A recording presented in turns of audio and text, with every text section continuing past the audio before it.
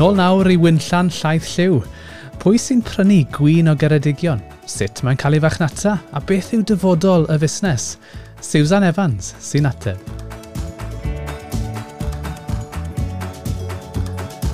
Dyn ni'n lwcus o bobl lleol, siopau delis, ni'n gwerthu ar-lein wrth gwrs.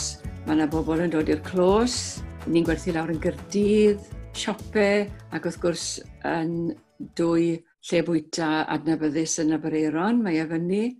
Mae yna fwy o alw am cynnyrch lleol, ni'n gwerthu mwy o flwyddyn i flwyddyn.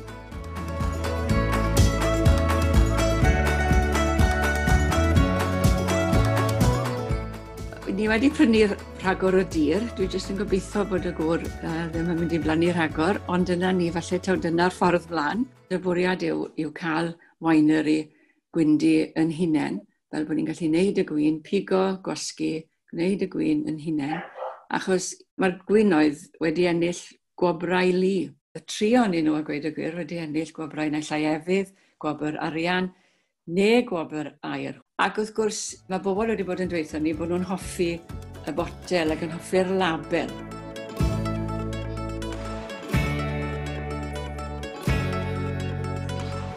Dwy 2013 bigon i'r grawnwyn cyntaf, a blwyddyn cyn ni, oedd Richard wedi rhoi mewn yn Google yn rhoi enw Llaethliw, y ffarm, a fe ddath na llun lan, bod na lun ar werth o'r sgwner yma, o'r enw Llaethliw, ac oedd e ar werth mewn siop yn America. So fe brynon i'r llun, felly dyma ni'n chwarae ar y syniad, bydde fe neis bod na stori tu ôl i'r label, a dyna beth sydd ar y botel. Mae Jack wedi cydweithio gyda cwmni i gynllunio'r label. Felly ni'n gwybod bod ni ar y trywydd iawn, ond amser a ddengys.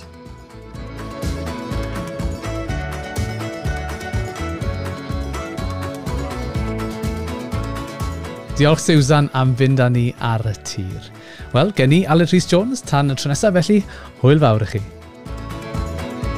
Cefnogir ar y tir gan y Gronfa Cynnwys Sain.